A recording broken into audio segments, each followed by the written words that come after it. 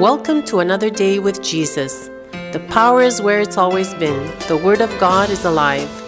You are listening to challenging devotions and heart-inspiring conversations with Pastor Priji and Rajmi Varghese. Visit www.pastorpriji.com for more resources.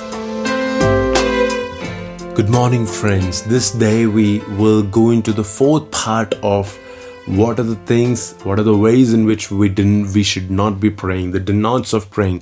Number one was to not impress, to not pray with selfish ambition, to not pray unscriptural requests. Today, we're gonna say the fourth thing that we do not or should not be praying is in a way that we will push our will against God's will. Yesterday, we know that we should be praying God's will, and this is how we know what God's will is. It's revealed in the Bible, right?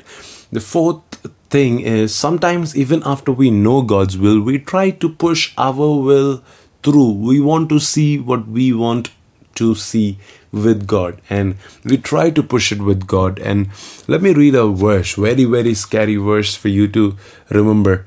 Romans chapter 1 verse 24. It says, so God abandoned them to do whatever shameful things their hearts desired.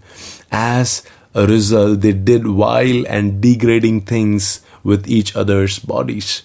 What is this speaking about? The context is of people ending up worshipping idols and of making images of things in the heavens and the earth and following after them and running after them and ending up desiring for the wrong kind of things. And the Bible says, God says, this is how God punished them.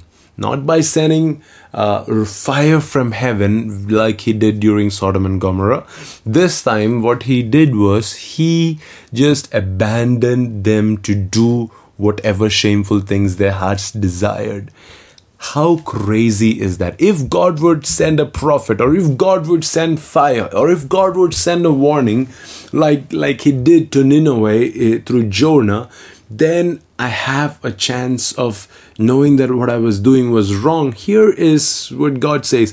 When you push for your will too hard, when you're worshipping the wrong kind of things, wrong prayers are always born out of us having a wrong God.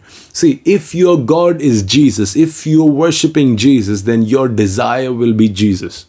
But if your God is wealth, then all that you will desire in your life will be wealth.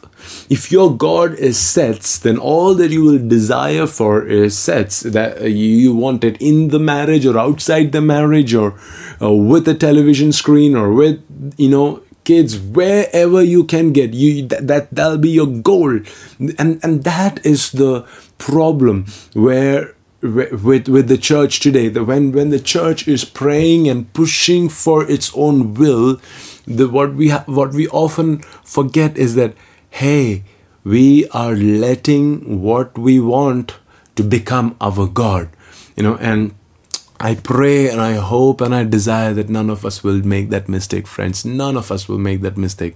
This last couple of months, I was praying and wanting to buy a car, and we were desperately trying to get a car loan. And there came a point when I was on the road. The only thing I would be talking, the only thing that I will be noticing is cars. And then I said, and we applied for the car loan, and the car loan didn't come a couple of times.